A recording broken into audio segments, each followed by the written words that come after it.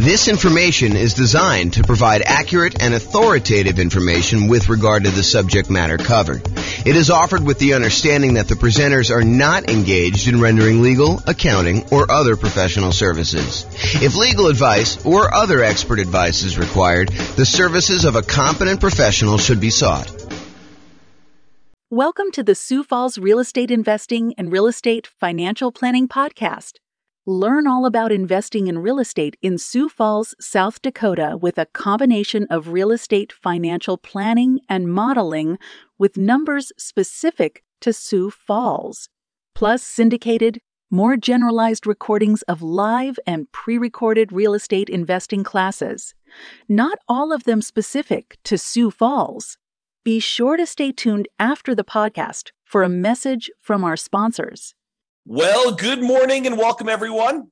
I am your host, James Orr, and today we have a crazy, amazing class. I've been doing some updating on the world's greatest real estate deal analysis spreadsheet, and I am finally ready to release it to you and to give you access. And so after this class, I will go ahead and post up the newest version. I'll email out everybody who's on the list to get updates about the spreadsheet, which is why we require you register in order to get the spreadsheet so that you can get updates in case there's errors and any updates on how to use it and things like that. So we're going to go over the brand new spreadsheet, some of the new things that we've got here, and I think you're going to love it. What's crazy to me is just how wrong I'm going to go out on a limb and say every other spreadsheet is, because no one does this right. I don't know why people don't do this right, but if you're not taking into account reserves when you analyze deals, you're doing it wrong, because you need to have reserves in order to invest in property. So if you're not taking reserves into account in like what your overall return on investment is, then that's not correct. You're basically lying. You're saying that your return on your deal is higher than it really is, because you would not be able to make that investment unless you had those reserves. But I digress. And if you're not taking into account, if you happen to be in a market where you have negative cash flow, if you're not taking into account that cumulative negative cash flow that you probably need to set aside for doing this, that is probably also incorrect. I'm less willing to go out on a limb for that one, because I could see a case where you're like, I'm just going to pay for it out of what? Reserves? So yeah, maybe, I guess, but I don't know. I think you need to set aside your cumulative negative cash flow. It is a much more conservative investment if you do it that way. So the new spreadsheet takes that into account. Plus, what I don't also see other people doing in their spreadsheets, I don't see them actually showing you like your returns on equity, and specifically your return on your true net equity, the equity you would actually be able to pull out if you were going to go sell that property or refinance it or, or do a 1031 exchange, which is really selling, just kind of deferring the taxes. Like all those calculations that you're doing, if you're not looking at return on equity, I mean, after the first year, what does return on investment even mean? Because does it matter that 15 years ago you bought the property with $5,000? Don't you really want to know what your return is today on the amount of equity you have in the deal, that if you were to sell it, what you would need to beat if you were going to go invest in something else? And then what the cost is to access that equity? I mean, it blows my mind. And then, of course, some of the return quadrant things, breaking out the component parts of the return, your cash flow, your appreciation, your debt pay down, your cash flow from depreciation, which is your tax benefits. And then because you do need to set aside those reserves, we really should take into account the return you earn on those reserves, whether you're sticking in a savings account at 1% or you're sticking it in something else and getting, 6, 7, 8, 9%, whatever you're getting there. Okay. So brand new spreadsheet, updated. I think you're going to love it. So a couple things here. So first of all, you can come in here and just type in whatever address you're doing here. So, type in the address of the property. That will just kind of do it. It's only used for you. It's just for you to remember what you did. Another note here. Always start with a copy of your spreadsheet. Don't use the real one, because you're going to make modifications to this and some things are going to get messed up. You're going to forget that you did an adjustment in the overrides tab, and you're going to forget that you did that. So you want to go and start with a fresh copy every time, and then go back to the original when you do that. So Or if you have a template, if you're like, hey, look, I know my taxes are always going to be, 1%. So go ahead and put 1% in there and then save that as your template. And then always go back to the template that you've modified to kind of do it. Okay. That being said, that way you don't make any mistakes. All right. So put the address in here. You're going to put the ARV. I know I'm going to do a whole series on deal analysis. So I'm not going to go and actually analyze a deal and walk you through the deal analysis. We will do a lot of classes on those. I'm going to do a class on how do you analyze 20% down, 25% down, all cash, lease option, creative financing, nomad, house hacking, BRRRR strategy. We'll do all of this type of deal analysis so that you understand how to analyze every single deal. And then, provided I can get to it, I do plan on allowing kind of a explanation for every city. So basically, any deal you have for any of the kind of modeling analysis that we've done for every city, you will be able to go and I will walk you through the deal analysis for every type of deal that we model in every city using that city's specific numbers and basically showing you the charts for the deal analysis spreadsheet. It won't actually be the spreadsheet. It'll be like my version of the spreadsheet on a website. So that is coming. Knock on wood that I have enough time to go do it, but it is coming. That's what the plan is right now. It's always been the plan. I mean, that's why we built it this way. Okay, so that being said, so you put it in the ARV. It does take into account if you're buying properties at a discount. So if you do, you bought the property for, less than what the ARV is, it does adjust and show that you got this bonus return in year one from appreciation, like that. Basically, you got forced appreciation by buying the property at a discount, and then it does also show that your return on true net equity goes down after the first year because you got this massive return in year one from that bump. So I'm just going to put it back so that you can kind of see that. They put in your purchase price, whatever that's going to be. You put in seller concessions, whatever you negotiate with the seller to get them to contribute towards your closing costs, you can do that. That counts as a credit towards you. And then your down payment amount, put in 20% down or 5% down or 25% down. In this case, we'll use 25. Your closing costs, which we'll calculate here, and then show how much the closing costs actually are in dollars. So use the percentage. And then rent ready costs. This is how much money you need to put into the deal to get the deal ready to rent. So if you go buy a property and on the inspection report, it's got a whole bunch of repairs listed that you need to go do before the property is ready to have a tenant in there, and it's going to cost you $7,000, you put $7,000 in there. And then this will automatically take that into account. It includes it as part of the investment you need to make in order to get the deal ready to go. So put whatever numbers you want in there, and it will do the adjustment and do some calculations for you based on that. Then this cumulative negative cash flow field is brand new. The idea being this: if you're going to buy a property, let me just back up. In our current marketplace, the last few years, prices have been going crazy up, and interest rates have gone up a ridiculous amount. But even though rents have increased, they haven't quite increased enough to counteract the significant increase in prices and the significant increase in interest rates. So in some markets, in many markets, I'll just say this, it is harder than ever to get good cash flow in every market.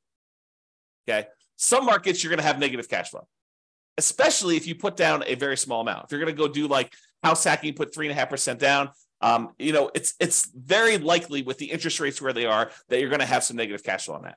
And what negative cash flow really is deferred down payment. Because if you had put more down, if you had put 100% down, you wouldn't have negative cash flow, right? If you put 50% down, you probably wouldn't have negative cash flow.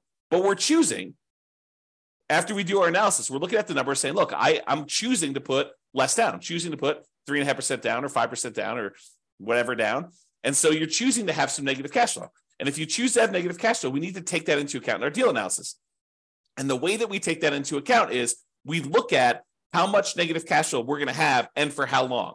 And so what the software does, if we're going to go to the overrides tab and just show you how this works, let me go and let me make this negative cash flow so we can see. So let's say rent on this is, I don't know, $3,300 a month. Yeah, negative cash flow, it's a little bit negative there. Let's do $3,100, see what it is. All right, so now we've got negative $106 a month negative cash flow. So let's see how this works. So I'm going to go to the overrides tab. And in the overrides tab, I'm going to go find the spot for cash flow, which is right here. And it's going to show you that cash flow for the year was negative $2,238. So we show how much negative cash flow was in the first year. So in this particular property, because we analyzed the deal, it shows you that the negative cash flow was $2,238 negative. But because rents went up a little bit in year 2. We're assuming rents are slowly creeping up each year. Rents are increasing. In year 2, we're estimating negative cash flow to be only $1,524. And in year 3, because rents went up a little bit, and even though the taxes and insurance and maintenance and all that other stuff increased, it didn't increase enough because our payment is largely a large percentage of that amount. So negative cash flow in year 3 is only $790 for the year. And negative cash flow in year 4 is only negative $33 for the year. Okay. But what we do now is we take the cumulative amount. We add up. The first year was negative $2,238. The second year was $1,524. So the total amount cumulative so far, the maximum amount we had to kind of eat in negative cash flow was negative $3,762, plus another $790 in negative cash flow, put you at $4,552, plus another $33 is $4,585. But since negative cash flow is all zero from then on out, we can look at that, and we can look at this chart and see this little visual shows you like all the way to the end. You can see that there's no more negative cash flow because the property's getting better as we do that. So the maximum amount of negative cash flow we have is this $4,585. Well, if we go back to this main tab over here, whoops.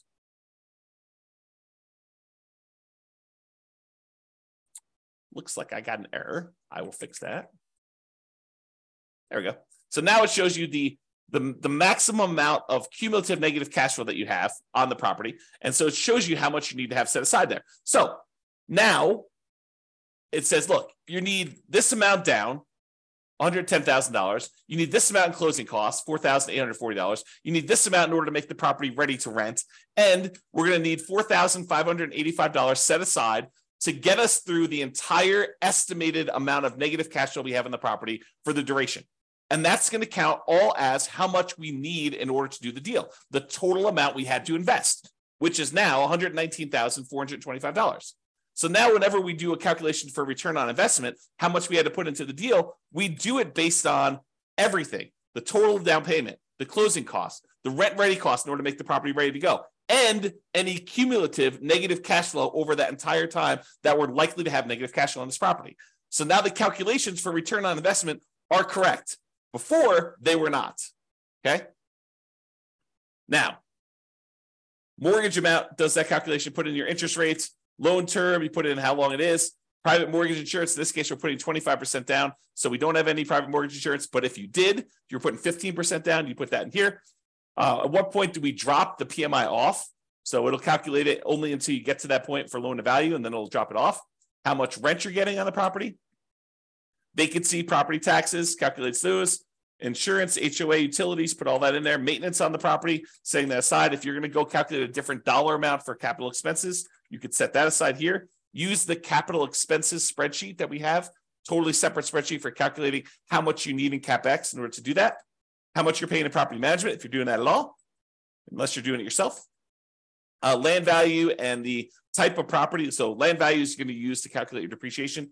The type of property for commercial or residential, either do a C or an R, and it does the adjustment for you there. And then estimate your effective income tax rate so that we can calculate what benefit you're going to get from that depreciation. And then we'll be able to do that calculation correctly. Okay, so you do all that, and then we've got these 9 kind of key areas to look at to determine the deal. And they are in somewhat order of importance or order of timing. It's sort of a combination of order of importance and order of timing. So the first one we got up here is your monthly cash flow in the first year. So you can see, because we dropped the rent on this property in order to show the negative cash flow, we've got negative $186 a month in cash flow. So this is a property that has negative cash flow. But we're setting aside all that negative cash flow so that we don't have to stress about it. That's why it makes it more conservative. So we've got our reserves, plus we got this negative cash flow, okay? So we've got this monthly cash flow amount here, negative $186, but we're getting $227 from that depreciation benefit, the cash flow from depreciation, the tax benefits of owning that rental property. So we're getting money back either monthly or with every paycheck. We're not paying in to the tax system because we know we're going to get a certain amount of money back, or at the end of the year, we're going to get a big chunk back to offset this whole thing.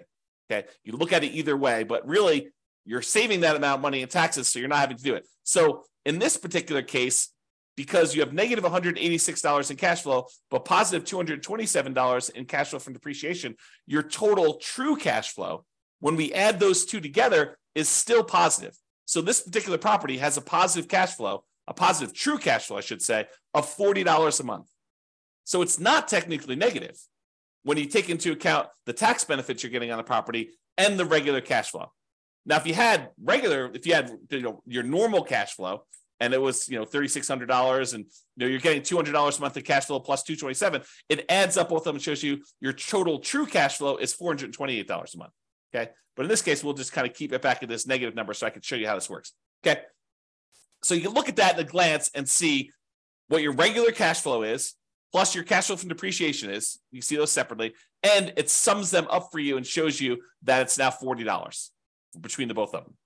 And that's like one of the most important things I think most people are looking at is their cash flow on their property. The next most important thing I think a lot of people are looking at is going to be like their return on investment numbers. Okay, so we want to know what your return is in year one in dollars. So it shows you $13,200 from appreciation. That's where we're estimating the property value to go up. We've got this negative $2,238 in cash flow. That's the little green bar, and it's negative because we have that $3,100 a month in rent. And then we've got this debt pay down. We're paying down $3,434 on the loan, plus we're getting $2,720 from cash flow from depreciation. So you add all of those up, and you can see that the overall return in dollars in year one from holding this investment is $17,116. So it shows you how much you made in dollars on your investment. Now you're like, okay, that's interesting. So I could see the dollars, but I want to know what the return is on how much I had to invest in the deal. So we'd have the $17,116. If we divide that by our total invested, this $119,425, which includes the down payment, your closing costs, any rent-ready costs, and that cumulative negative cash flow, now we can see that it's 14.33%. Because over here, it shows you your return on investment in year one for that thing. So it shows you what percentage each of these component is. So you're getting negative 1.87% on cash flow. You're getting 11.05% on appreciation. You're getting 2.88% from debt pay down and 2.28% from cash flow from depreciation, your tax benefits. You add all those up, it's 14.33. So now we can see at a glance, cash flow, true cash flow, the return you earn in dollars in year one, and the return on investment in year one, 14.33 is the total. And we can see it broken out into all the different component parts. That's why this is powerful, just to see it all at a glance like this. Now, if you decide, look, I'm a 6-month type of reserve sort of guy or gal, and I want to invest in properties, this RIDQ plus R6 says my return in dollars, quadrants, because it shows you the 4 areas of return, plus reserves for 6 months, R6. Okay, so now it shows you how much you earned on or having reserves set aside, earning 1%. So you had 6 months of reserves in this property, so you earned an extra $383 in reserves. But now that we're taking into account the appreciation, the cash flow, the debt pay down, the cash flow from depreciation, and the reserves, we now earn $17,499 in that property. A little bit more than if we didn't take into account reserves. However, now that we're taking into account reserves, we need to include reserves in the denominator when we calculate our return as well, because this one did not. This one just included total cost to close. So this one shows you that when you take into account setting aside 6 months of reserves as well, your return is, even though you had some return from the return on the reserves itself, is 12.63%. And we'll go into a lot more detail when we do actual deal analysis. I'm just showing you where this stuff is. So this is $17,499, which includes the amount you earned on 6 months of reserves, earning 1%. And then this is 12.63, which is your return when you set aside 6 months of reserves, which is more truthful. Giving people this return is lying, right? Because you're not taking into account the reserves you're getting on your properties. The reserves you need to set aside in order to buy your properties. Okay? So now we know that if we actually put aside 6 months of reserves, and even if we earn 1% on those reserves, you have in the savings account, which I think is prudent for if you have a small amount of reserves, then 12.63% is your overall return, including the return you earned on reserves and taking into account that you had to have the reserves in order to get this return to begin with. So this tells you your overall return. Now, if you're a person who says, look, I'd like to have more reserves, let's call it 12 months, a full year of reserves, but I'm going to take a good portion of that and I'm going to have that invested in something else, something that gets a higher return than just savings at 1%. So we do this one, RIDQ plus R12. R12 is 12 months of reserves, but now we're earning 7 or 8%. I think it's 8% on our reserve number. Okay. So now on reserves, we earned $3,066 for the year. So the total amount we earned is $20,182. Now, a couple of things to point out. Appreciation is the same for all three of these. Cash flow is the same for all three of these. Debt pay down is the same for all three of these. Cash flow from depreciation is the same for all three of these. What's different? This one doesn't have any reserves. This one we earned 1% on setting aside 6 months of reserves in a savings account. And this one is we're earning 8% on setting aside 12 months of reserves in mostly the stock market. Okay, that's the difference in dollar amounts. Now in this one, we're looking at all the returns divided by just this total amount to close. And this one, we're looking at all the returns divided by the total cost to close plus 6 months of reserves. And this one, we're looking at all the returns, including the return from reserves, divided by 12 months of reserves plus this total cost to close. So this shows you your return. And you can see that, look, if you were going to ignore reserves, if you were going to lie at a cocktail party to talk about how good your returns are, this one is the one you use because that's the one everyone else is using, right? Everyone else is incorrect. But if you actually go and you set aside 6 months of reserves, this is really what you're earning, 12.63. And if you set aside 12 months of reserves and you're getting 8% return on the reserve dollar amount, then you're getting 12.79 total. Okay. And that's why this is important. And that's usually what we look at in order to look at a deal. Now, some people are like, look, that's great. That's all year one stuff and a lot of returns in year one and the return on investment in year one and my cash flow in year one. But what about like your overall return, 5 years from now, if I sold the property?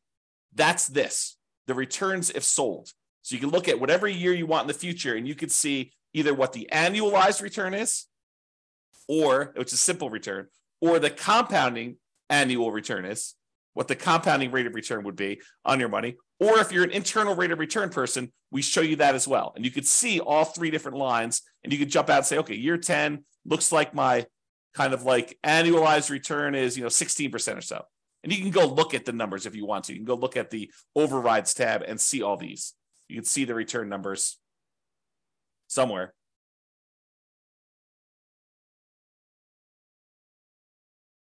There you go. Here's the returns before and after taxes. So you can go look at those if you want to, okay?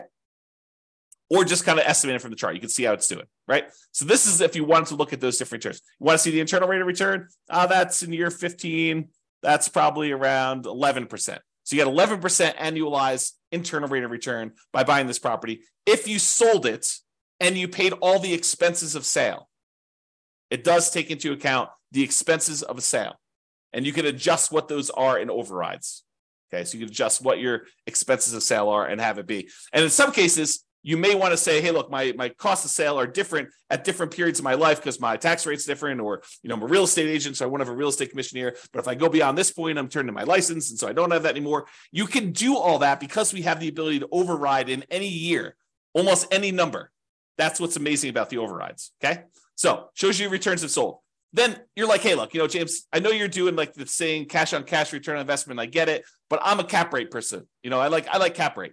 Okay, fine. Here's your cap rate numbers. Cap rate for the first 5 years shows you right on the homepage in the middle, right front and center. Now it shows you your cash on cash number, and then it shows you your cap rate. Cap rate is your return if you own the property free and clear, if you didn't have a mortgage on it. It shows you what your return is, your cash return, cash flow return, if you did not have a mortgage on the property. Okay. If we had whatever this is, 3,600 here, you can see the cash on cash return shows positive now. And you can see how it changes over time. Okay, put it back to 3,100 just so we can see that. All right.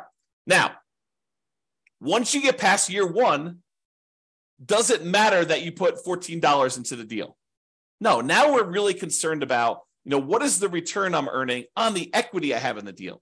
Because what we want to say is, look, I have this property, and what if I took the money I have in the deal and I wanted to go take that and invest somewhere else? Could I go take that money and invest somewhere else? And if so, what am I currently earning on that money that I would walk away with that I could go invest in somewhere else? That way I can compare it to what I would invest in. If I'm going to take this equity out of my deal and get 11% return, well, what am I earning on that amount of money in the deal right now? What is the return I'm earning on that money that I would walk away with? Because that's what I need to compare it to, so that if I took the money and invested somewhere else, I could compare those appropriately. And so now what we're looking at is your return on equity. And specifically, not just the return on equity, which I think is wrong, right? Like, I like the idea of someone, okay, look, if you're not going to look at return on equity at all, that's like one level of wrong. If you say, look, I understand what you're saying, and I really should be looking at my return on how much equity I have, that's a step in the right direction. But it's still not right. And I still see people doing this. I still see people doing like looking at the return on equity like that's a real number. It's not a real number because you don't really have that equity. In order to access that equity, you got to do something. You got to either refinance the property or you got to sell it. I mean, that's how you get at equity. So you need to take into account, what does it cost me to get at that equity? If you're not taking that into account, then you're fooling yourself because that's not a real number. And I'll show you here in a second that that's not a real number. It's a significant cost to get at this equity. Okay. So this shows you, though, the return you're earning on that true net equity. Your true net equity is your equity after you subtract out closing costs, real estate commissions, capital gains taxes, and depreciation recapture tax. All the expenses you have of selling a property and getting out of the deal. That's what true net equity is. So this shows you now your returns on these 4 different areas, plus your return on your total return. So the green line, everything matches. Green is always cash flow. Your green line is going to be your cash flow return. Starts off negative in this case and kind of grows up here so that your return on equity over time eventually is pushing 4% or so. Okay, that's sort of like your cap rate over time. That approaches cap rate, right? Debt pay down return starts up here, kind of drops down, it kind of continues on, drops down a little bit. Appreciation return shows you what that looks like over time. And then your cash flow from depreciation number looks like that is. When you sum all of them up, it's this dotted line. So right now, when we first got the deal, in year 1, it looks like your overall return on true net equity is just below 20%, probably 19.12 looks like. And then your return as you get to year 10 or so, I don't know, it's probably in this ballpark of whatever that is, 15%. So your return on true net equity is 15% there. So you can see how this changes over time. And of course, if you want to go look at the overrides, you can look at your return on true net equity right here, return on true net equity quadrants. So it shows you each year's numbers and breaks them down for you. So you want to go look at year 16? Okay, year 16, you're getting 6.25% from appreciation, 3.35 from cash flow, 2.92 from debt pay down, and 0.83 from cash flow from depreciation for a total return on true net equity of 13.35. Okay? All right, so you can see the true net equity numbers and how that works out over time. Typically, your return on true net equity drops off. On a finance property, it tends to decline over time. Okay? Now, as I told you before, these are like in order of what I think are probably like most important or over time. So when you're buying a property, you're tending to look at these, maybe these. This becomes less important when you're initially buying. Some people might glance at it, but this is more like hey, how does my property perform over time as I look at this? And that's why it's there. Now, annual key metrics. Some people they're like, hey, look, I really want to know what my gross potential income on a property is. I really want to know what my gross operating income is on a property. I really want to know what my operating expenses are or my NOI, my net operating income. Okay, fine. Here they are, right here for year 1. If you want to see what they are for other times, that's all right here. So you can look at the overrides and see it at any different time. Here's your net operating income numbers going all the way across. Here's your operating expenses. Here's your gross operating income, your gross potential income. You can see all those for any year if you want to see it, and you can override them. One of the nice things about this spreadsheet, which I probably didn't mention, is this allows you to track your investment, not just when you buy, which is what most spreadsheets do, but you can go in here and using the overrides, you could say, well, I expected my cash flow to be this in year 1, but it ended up being this. And if you change your numbers in the overrides for what your cash flow actually was, or what your appreciation actually was, or what your CapEx was, or any of these numbers, it then updates the spreadsheet so that you could use this to track your performance over time, not just when you buy. All right. All right, so it shows you your annual key metrics if you want to look at those. And then if you want to see your non-loan expenses, how much are you spending on vacancy? How much are you spending on property taxes? How much are you spending on insurance? How much you spend on HOA? How much you spend on maintenance? All these different numbers here, you can see those at a glance if you're concerned about those. And it shows you year one numbers for that, the annual numbers there. Okay. So those are sort of like, I don't know, what I would call less important metrics for most people. But if you want to see them, not only are they available in the chart, they're also available in overrides. Okay. Now, this is arguably, in my opinion, one of the most important things to look at next, yet no one has it in their spreadsheet. I don't know why. It blows my mind.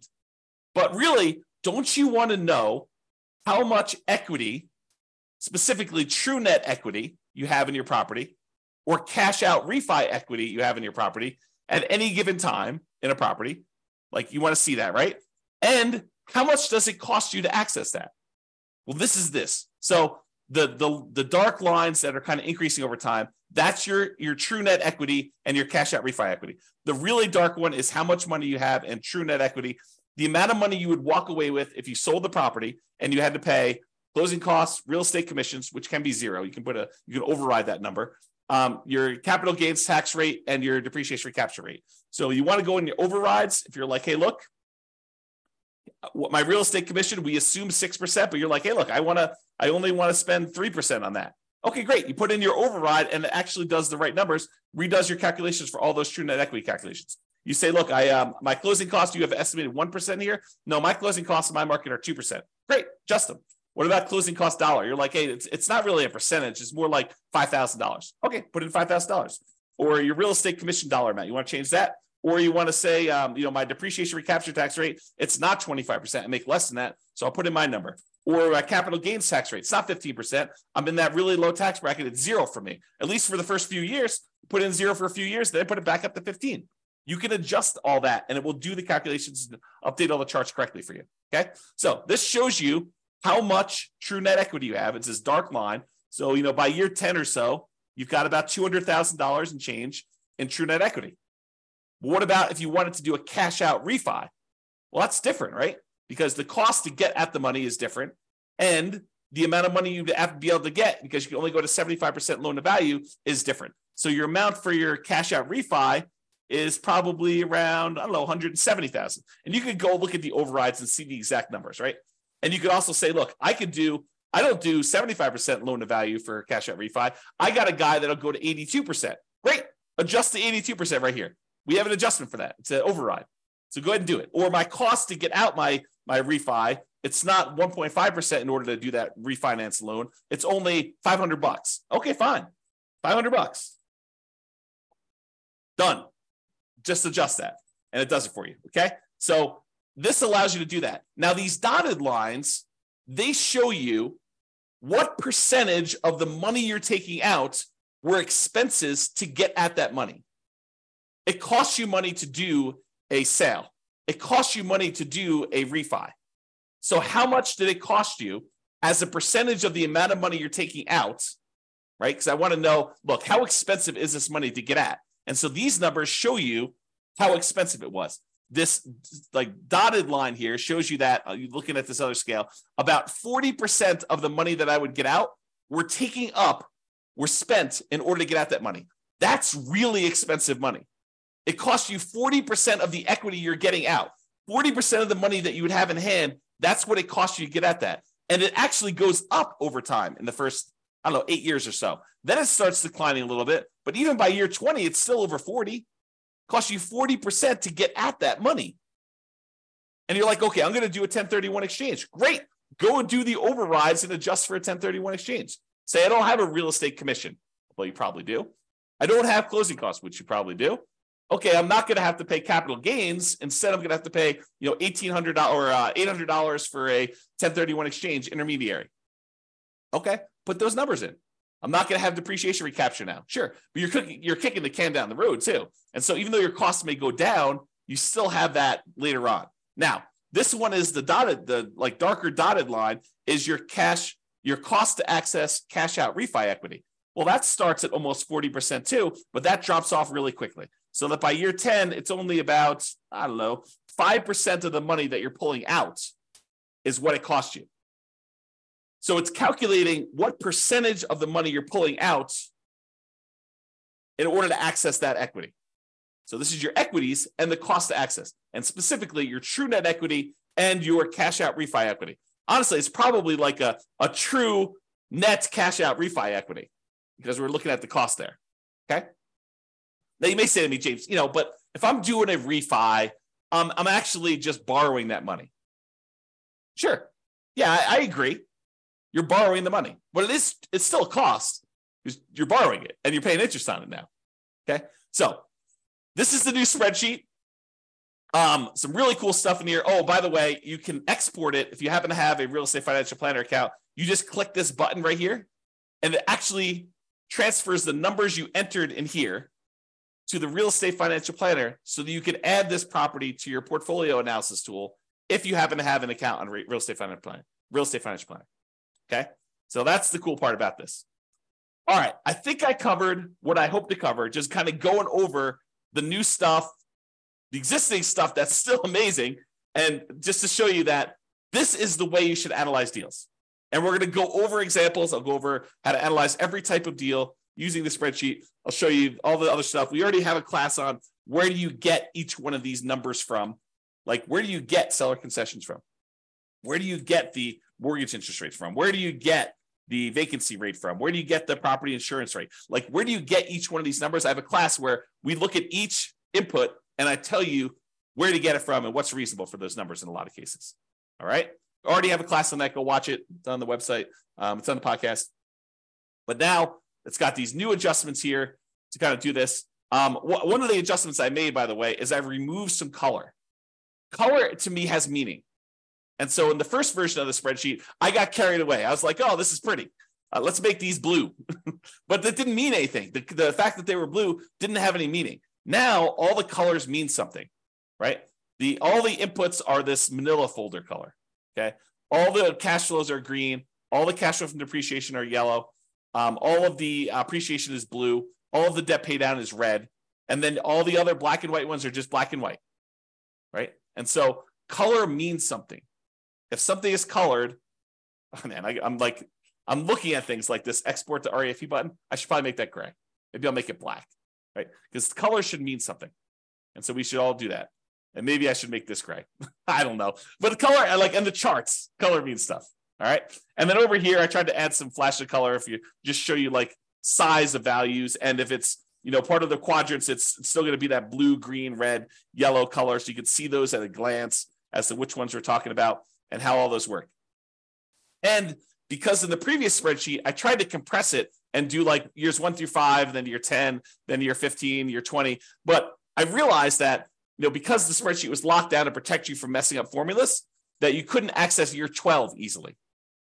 So now it's all open, which means that it just goes wide, right? So now you can go and keep track of your deal for 40 years. You have access to all that. All right. That's all I got. I hope you enjoyed the new updated spreadsheet. I know I certainly do. I'm really excited to teach these classes. We're planning on doing, as of right now, subject to change, we're planning on doing one new deal analysis class per week. And then for the podcast usually gets published. I think we're out. The class I recorded yesterday got published, got queued up to be published to the podcast in November. So it's May 3rd right now. So November is 6 months out. So we're currently 6 months ahead on what the podcast gets. All the Substack guys get access to it immediately, but the podcast stuff is delayed by about 6 months now, and it will continue to delay because we publish the podcast once a week. We do the classes daily. So every week of content that is live, the podcast guys, that's a month, approximately, 5 days, 5 weeks, somewhere around there. 4 to 5 weeks. So you get an idea. So trying to get to be a year ahead on the podcast, and then I'll evaluate what I'm going to do at that point. All right. That's all I got. Super excited for you guys. I will get the new version of the spreadsheet out to you, but I hope you enjoy it. Hope you like the new spreadsheet, and we will do deal analysis, and I'll cover a whole bunch of stuff for you. Thanks so much for coming on. Have a great day, everybody. Bye-bye for now. With home prices up, mortgage interest rates up, and rents up, but not quite enough to counteract the higher prices and interest rates. Cash flow on rental properties in Sioux Falls is harder than ever. Book a call with the Real Estate Financial Planner to apply our proprietary 88 strategies to improve cash flow on your rentals. See the show notes for a link to schedule your call and improve your cash flow today. If you're a real estate agent, lender, or professional in Sioux Falls that wants to help our real estate investor listeners, consider reaching out to learn about collaboration opportunities with this podcast. We'd love to add more value to our listeners by having you assist our investors buy, sell, and finance their real estate investments. See the show notes to schedule a call to discuss collaboration opportunities.